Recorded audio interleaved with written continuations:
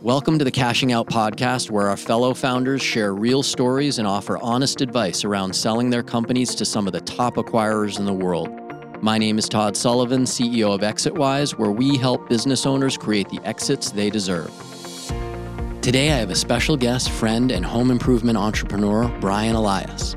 With just $5,000 in savings, Brian started and built Hansons, a company selling replacement windows, siding, and roofing in the Midwest.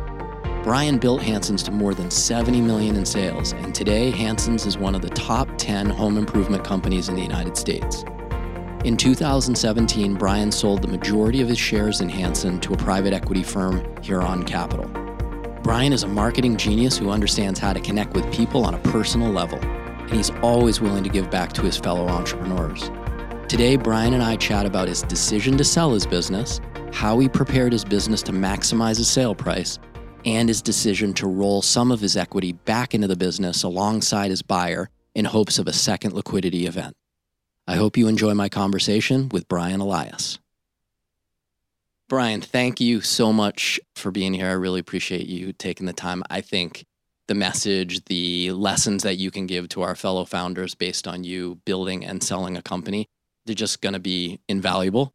And what I have to say is when you agreed to take this time slot, I had absolutely no qualms about bumping Mark Cuban from this slot, so thank you for being That's here. great. Tell Mark I said, get out of my way. I'm coming after him. Nice. I normally like to start these by talking about how we met, how we knew each other. And so ours is kind of funny because the first day I really met you, I see this guy in a golf cart driving around my neighbor's property with a beautiful woman in tow next to him. And my neighbor's house is for sale, but they're away and they're asking me, hey, look over our house, right? I'm like, what is this guy doing, right? So I run over and we get to meet each other. We find out we're both entrepreneurs. And I give you like a very brief tour of part of our house, get to meet my in-laws. And when you leave, right, we exchange numbers and I think we decide we'll like grab a coffee sometime. I go back in and my mother-in-law is like, that was Brian Elias from the TV commercial. She's like all excited that she got to meet the celebrity. Which Yeah, is I'm great. a legend in my own mind. Yes, yeah. Yes. Yeah. So what I really want to get to are the lessons from you selling your business, but it's such a great beginning story. So maybe you could start with, how did you get started? How did you kind of quickly go through growing this business? It's 27 years. And then we'll get into like decisions to sell and all the kind of lessons. I'd love to tell you that I had this great master plan, but I really just sort of wanted my own business and said, I can make a living doing this. I never even thought about selling my business. It never even crossed my mind till probably the last 5-7 years I was in it.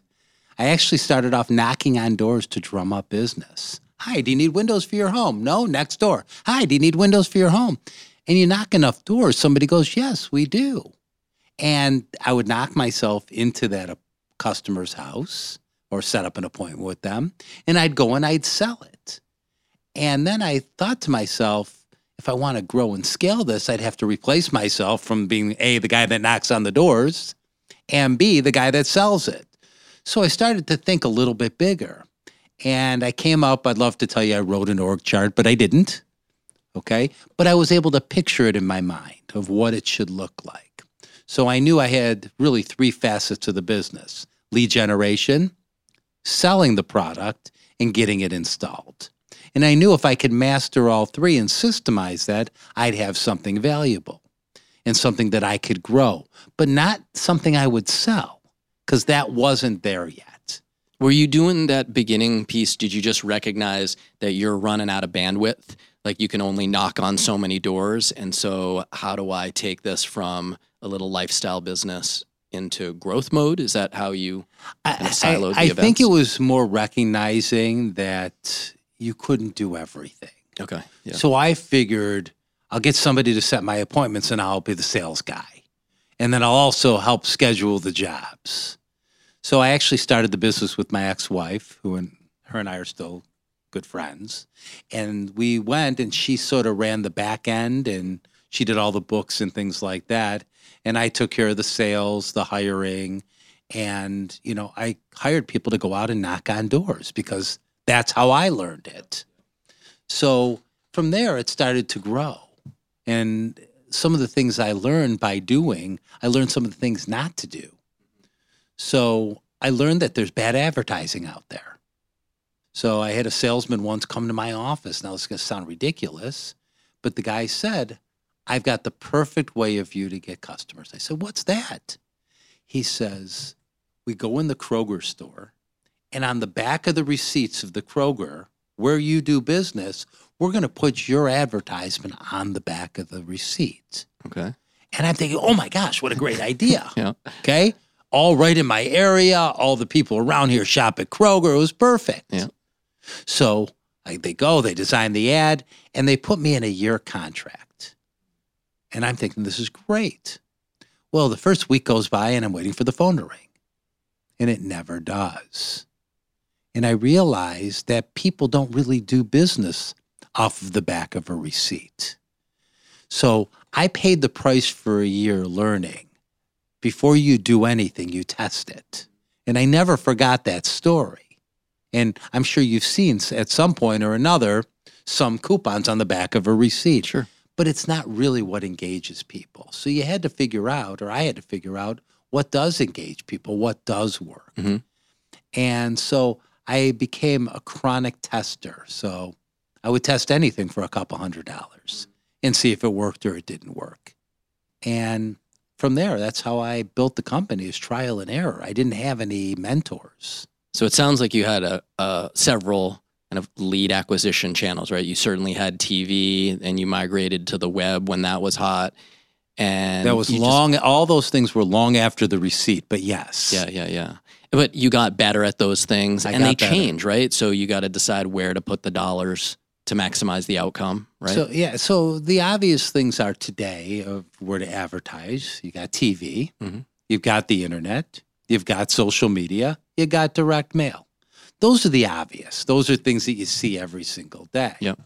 So then it's decide what dollars you're going to put towards each one of those things, because you're not really in the, I was in the window business. Mm-hmm. I really wasn't in the window business. I was in the new business. Yeah. And I had to be thinking to myself, nothing about windows. How do I acquire that customer? What do I have to say to that customer to have them raise their hand and say, pick me, hello, I'm interested. Yeah.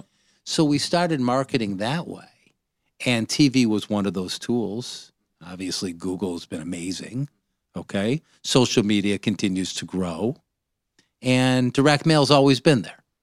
So that's really how we built the whole business. That's awesome. And never lost sight of knocking on doors. And the entire time I ran Hansons, we always had people out in each of our office literally knocking up business. So, you built this kind of home improvement juggernaut in Michigan and Ohio, Michigan, right? Ohio. Okay. And how long is it before you start thinking, hey, this has gotten big and I need to think about a next, I don't know if I want to call it chapter, or what would you call as the next stage of growth? You're making a decision to sell the business? Mine was a little different. Mm-hmm. My father died when I was 49. My mother died when she was 53. So both died very young. At the time that I decided to do this, I was right around that age. And I'm realizing that you don't live forever. When you're a kid, you think you're going to beat this. Okay, you think you might, okay, it's okay. It feels like you're going to live forever. But as you get to that point, you realize, well, what do I have here? And my fear was leaving. If I had died before I sold the business value plummets. Yeah, that's for sure. So I really wanted to cash out for that reason. And I wanted to see my business grow, under somebody else's watch. I want to touch on that because when you say the business would have plummeted, right? In a lot of cases, a business can survive, right, if you have the management team, but you are the face of this, right? I was the face of the business, and I didn't think the business would go away, but I think getting the value out of the business without me there and being the one representing the business, I don't think it would have got the multiple that it got. Yep. So you make this decision, right? life is looking at you saying, hey, maybe it's time to see what else is out there. How long from that decision, like, hey, I'm ready to start thinking about this, to actually going to market? Oh, it was probably 4 or 5 years. Yeah. So what were you doing in that period of time? Because I think, like, knowing you, you're very strategic. So you probably took those 4 or 5 years to do some important things, right? The decision was made, relatively quickly to do it, but then how to do it.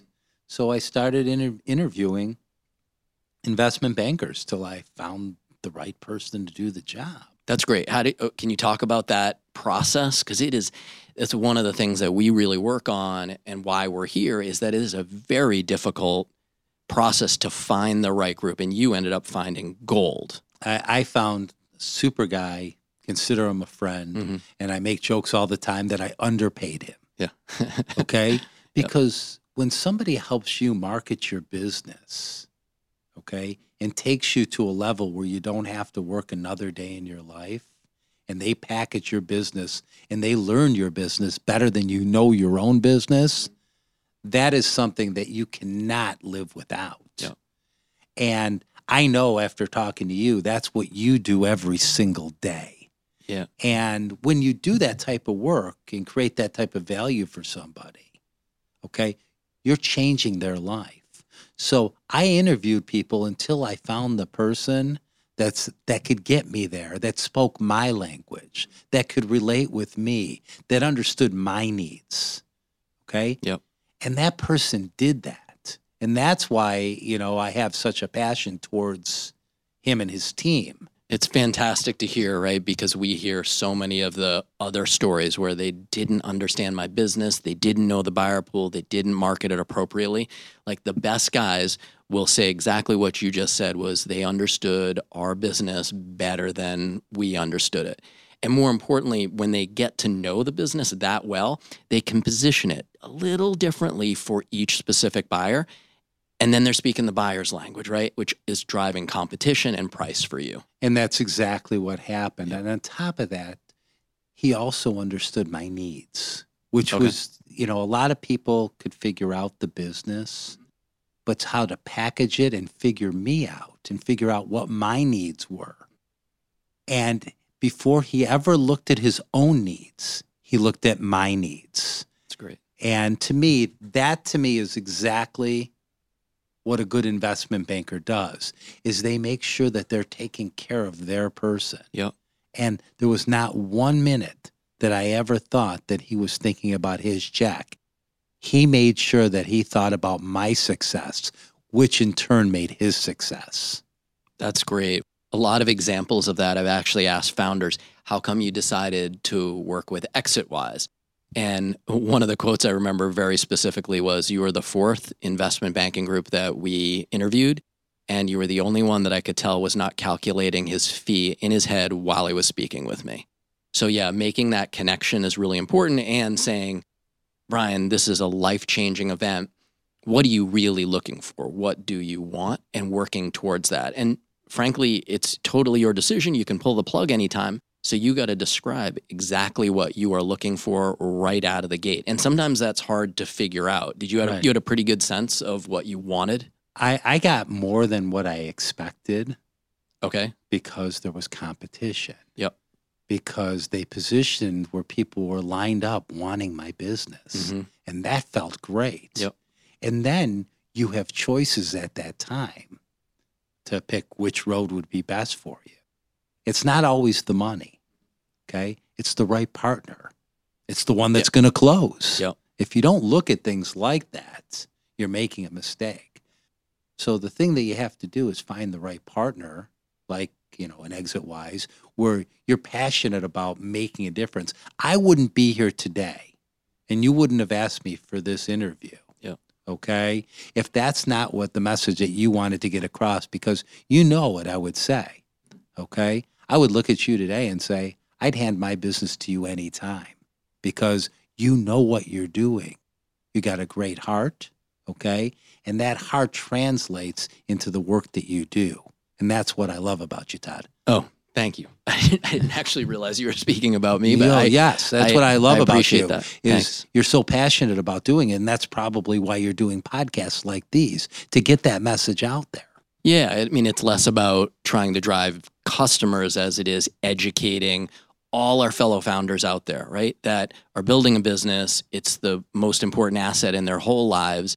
And so many of them have failed M&A processes.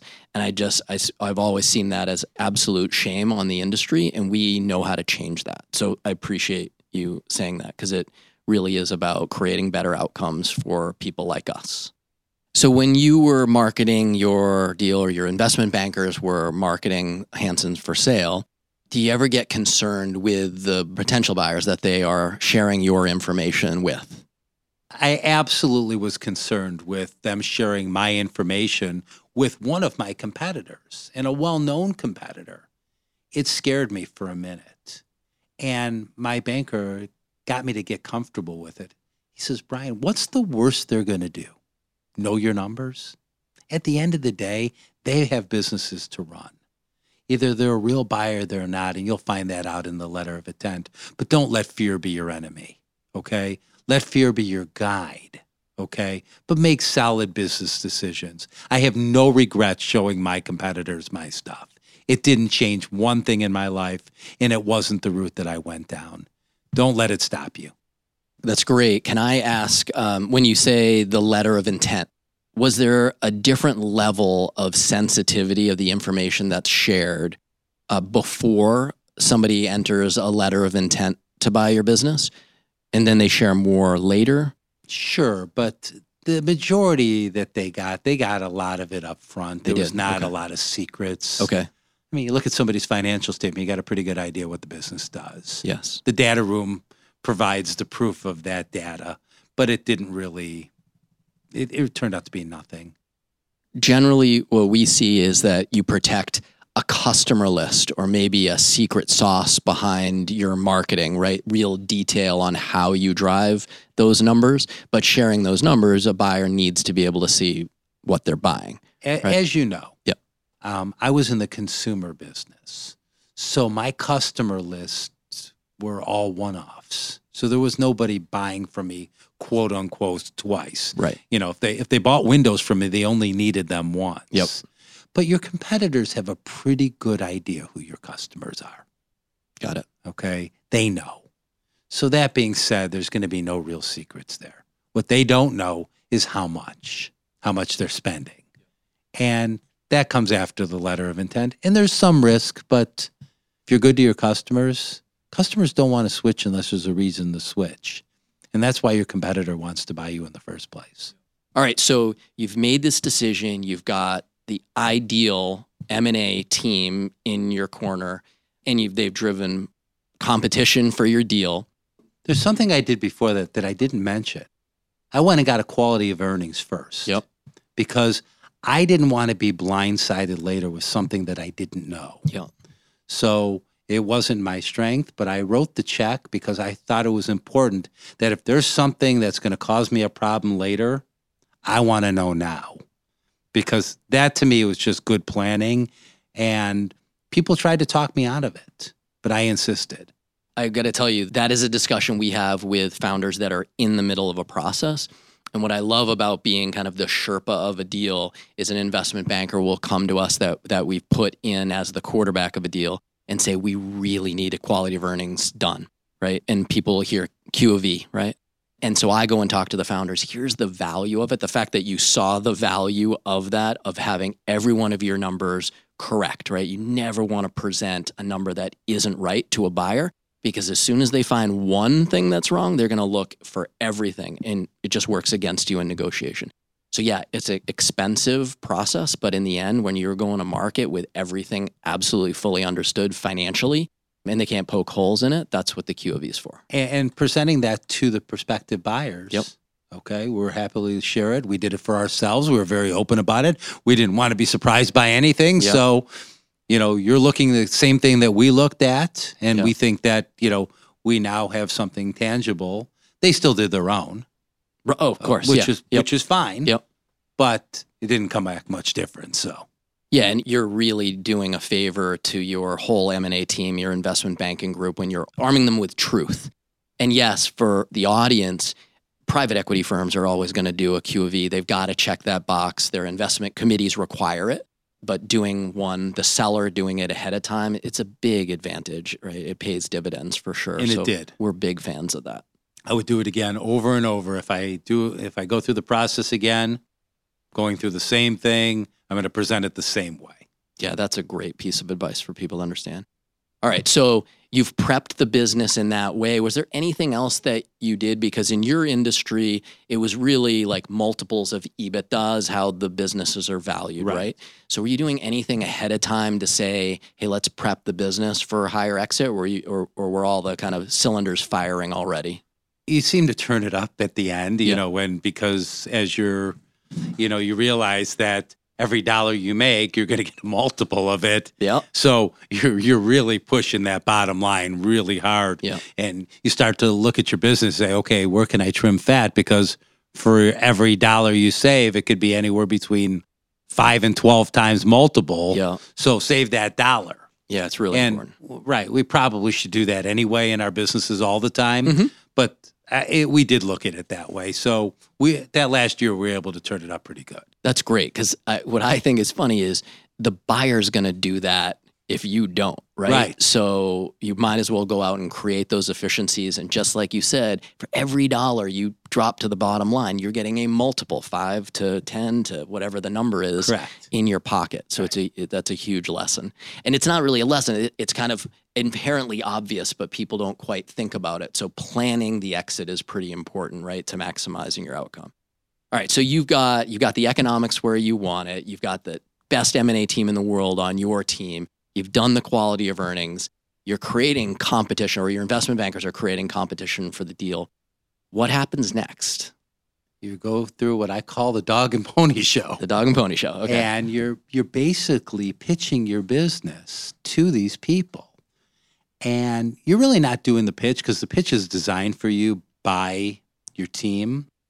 So it follows a process, but you have to be prepared for every question that they may ask. Yeah. And what I learned from the group that I worked with is I don't know is an acceptable answer. It is an acceptable answer. Yep. Okay. Mm-hmm. It's better not to try to bullshit some of the smartest people I've ever seen in my life. I'm going to put that out there. Yep. The people that will buy your business in these private equity firms are the smartest human beings I have ever seen, bar none. That being said, I don't know is fine. I certainly can get you that information. I'll get back with you. I don't know.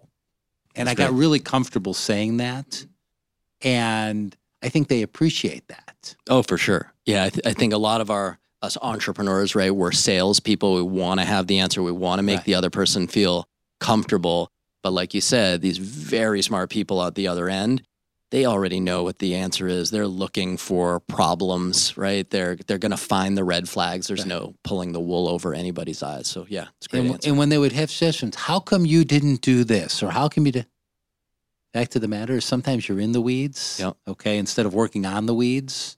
Or working in, you're working in your business, not on your business. Mm-hmm. And now that you suggest it, I question myself why I didn't do it 5 years ago. And now I'm a little embarrassed. Yep. Okay. And I got comfortable with that because they ask great questions. Yeah.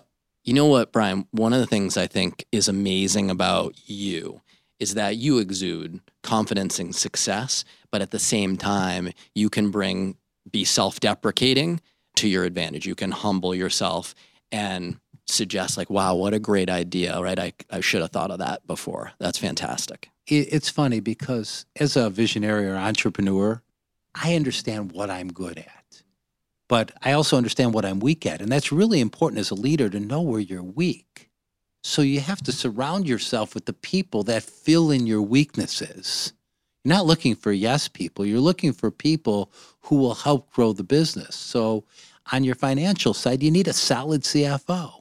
On your marketing side, you need a solid marketing person, okay? On your sales side, you need a solid sales guy. On the tech side, you need a solid tech guy, HR, et cetera, et cetera. And if you don't have the right team, you actually don't have a business. And the best businesses are the ones with the best team. And people lose sight of that. How do you think that translated in the M&A process? You've got a very well-rounded team in place. Did everybody end up staying? Were they signing employment agreements? How did that work? I actually lost my marketing director a couple of months before the process, and it was a big bump in the road because we had to account for that. Okay. And so we had to put that on as a potential slot that needs to be filled, Yep. scored against us because their wage, et cetera, et cetera. But nonetheless, we were able to get through it. But it's important that they feel you have the right team. Now, the ironic part is there is nobody left at my company that were, on my leadership team. They're all gone.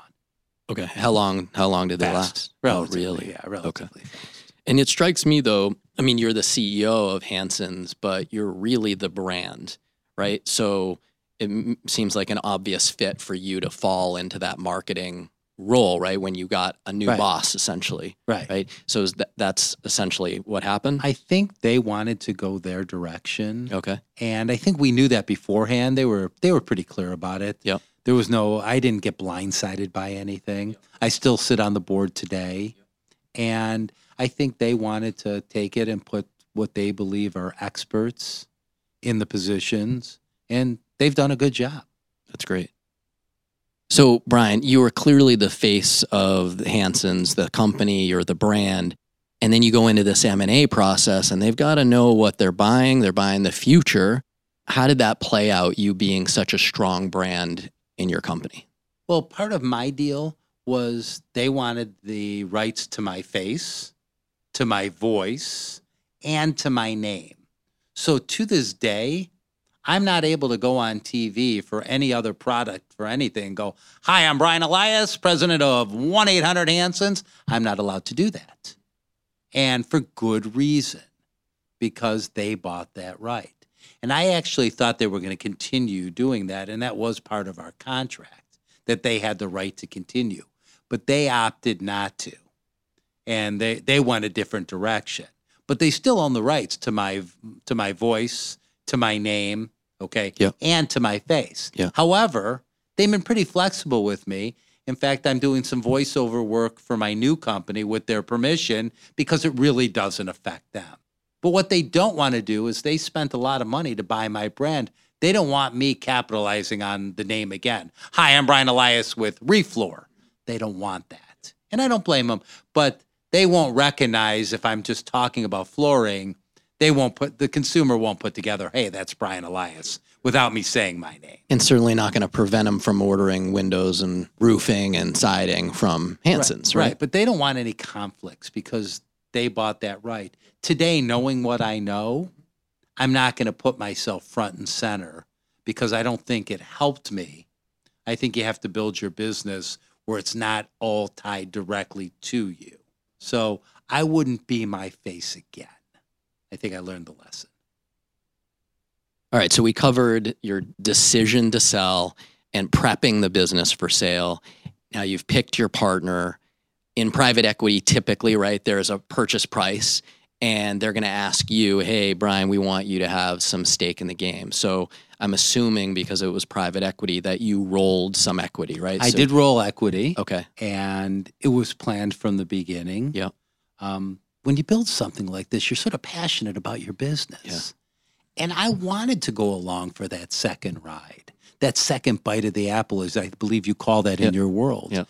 I want them to kill it. I want them to take the foundation that I built, okay, and kill it. So I'll get another check. And I'm looking forward to getting that next check. And it's coming. That's fantastic. So that's kind of the private equity playbook. Did you look at any potential strategic buyers that might have not wanted you to roll equity, or was that always on the table?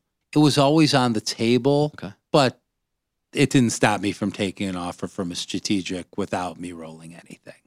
Got it. So you chose the partner based on all the elements, the price, the rolled equity, the fit, all of that. And will it close? Super important point. Maybe we could drill into that, right? That decision, will it close, typically in our world comes from the investment banker having a really good relationship with all the buyers, right? There's only a few times where you can pull out of a deal and expect a banker to come back to you and work with you again. So the banker really should only be bringing you deals that will close. What was it? You said it like it's a really important point. Because a private equity guy says it, Yeah. doesn't make it so. Okay. You have to take your own knowledge and your own thinking. You have to trust your guy. Mm-hmm. Yep. Okay? Yep. But trust yourself. Okay. And if you have to also look at yourself in the mirror and say, he thinks it'll close with this guy. I don't. Okay. Okay. Okay? Yep. I mean, I had a few choices. And one of them, they liked. They liked the one I liked too, which was good. Yep. Okay? But they liked a different one as well. Yeah. I didn't. You just weren't feeling it. I didn't think it would make it to the finish line. Just an instinct. The questions that they asked, how it felt when I was done. Yep. Okay. A little apathy, like, the person at the other end of the table, a couple of the people on their team didn't seem to care. And when I see apathy, that's a red flag to me. When I see passion and people saying, we're going to take this business and grow it, and they start discussing how they would, those are the things that, excited me. That's great. Okay, so the bankers present them a couple of options. They believe in the ability to close. And it's also not just the ability to close, but it's to close at the price and structure that's in the LOI, right? We can see buyers come in and say, oh, we didn't know that and we didn't know that. And what they're trying to do is negotiate, right? Part of that quality of earnings report that they'll do, they'll put that in front of you. And if you haven't done yours and know your numbers, they're going to say, well, it's not worth what we thought it was worth. We still want to close, but at a lower number. Right. So it's about, you found the guys that close, but also close at, the numbers they put in front of you. The LOI made it all the way to the end to speak of. That's awesome. There's always a little Of course. adjustments, but I would not call it retraded as you guys call it. That's great. That's great. So, I didn't even know what a SIM was when I started this process. So you didn't know what a SIM was? I had no idea. Yeah. Confidential information memorandum, right? Right. But I had they said, well, we're going to build the SIM. I'm like, what SIM? And I'm thinking what goes in your phone. Okay. Because, I had no idea. Yeah. So, but it was a good learning experience. Now I know how to do it. That you know how to do the M&A process. Right. I didn't have to clean up anything. Everything was, this time around, I'm going to do it again. Yep. And now I know what to do. I mean, you have all the instincts. The fact that you were pushing for Q of E is enormous. And for me, what I think the most important thing is the team that you put in place by interviewing a bunch of investment bankers. 100%. And it's not investment banks, right? It's bankers. You talked about the individual that you think didn't get paid well enough, right? That's the resource that you want, right? That's the quarterback on your team. And you found them, right? Good for you. That's awesome. It's really all about the people you hire. It's not, when they talk about themselves all the time, that doesn't interest me. When they talk about me and what the result's going to be for me, and they're going to come along for the ride, that's what sold me. When they talk about, well, we've done this deal and we've done this deal, and they've all done deals. Yeah.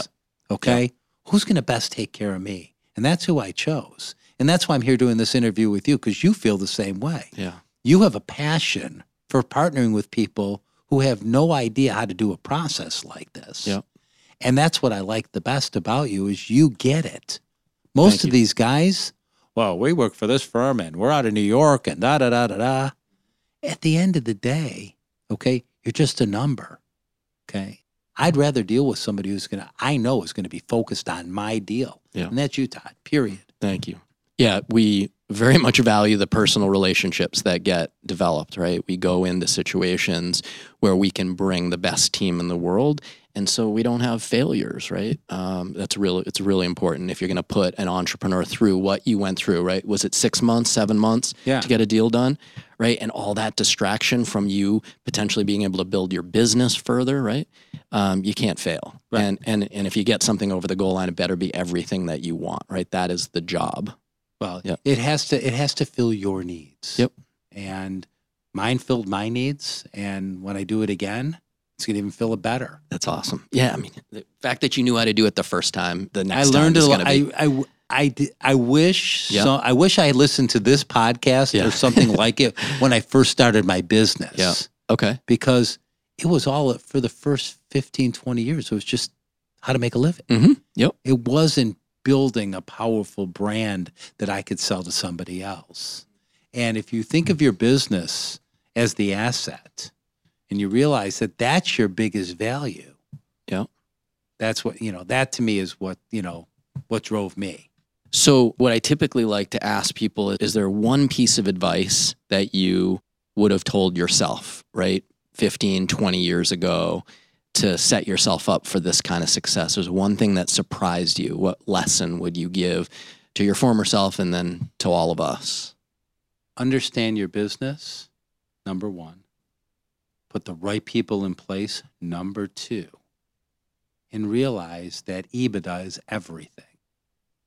Because that's all anybody really cares about, is how much money you make so they can figure out how much money they can make off of you. That's great, because we tend to think that entrepreneurs come in and they have all this emotion behind their business, and all the buyers are thinking about is what you just said, the financial profile of the business, whether it's EBITDA or revenue. That's all they care about, right? And getting to that understanding, you got to get there, and you got to get there quickly. I mean, most people don't understand the whole concept is they borrow money, they lever it up, hence the word leverage buyout. Yep. Okay. Borrow the money for a $50 million business or whatever your number is. Yep. And their goal is to figure out how to sell it for $150 million or more. So they use the other people's money, okay, to create that leverage, okay, to repay their investors, and to walk away with a ridiculous amount of money using your business as that tool. And when you understand that, that's what, that's why today I could do it much quicker, because I know what they're looking for. That's great. Yeah, that leverage, when they're going out to borrow money, they can only borrow money against the profitability of your company. It isn't Correct. Imaginary, emotional thing, right? Yeah. It isn't great. how much credit you have. Exactly. Okay? Exactly. They're borrowing against what they see as the history of the business. And they got a pretty good idea. If the history was here, they got a pretty good idea where the business is going. Brian, this is great. I really appreciate you doing this. My pleasure. Yeah. Consider you a friend, and now you're a neighbor. This is fantastic. It might be a little while before I'm that neighbor, but yes, I can't You're wait. working on it.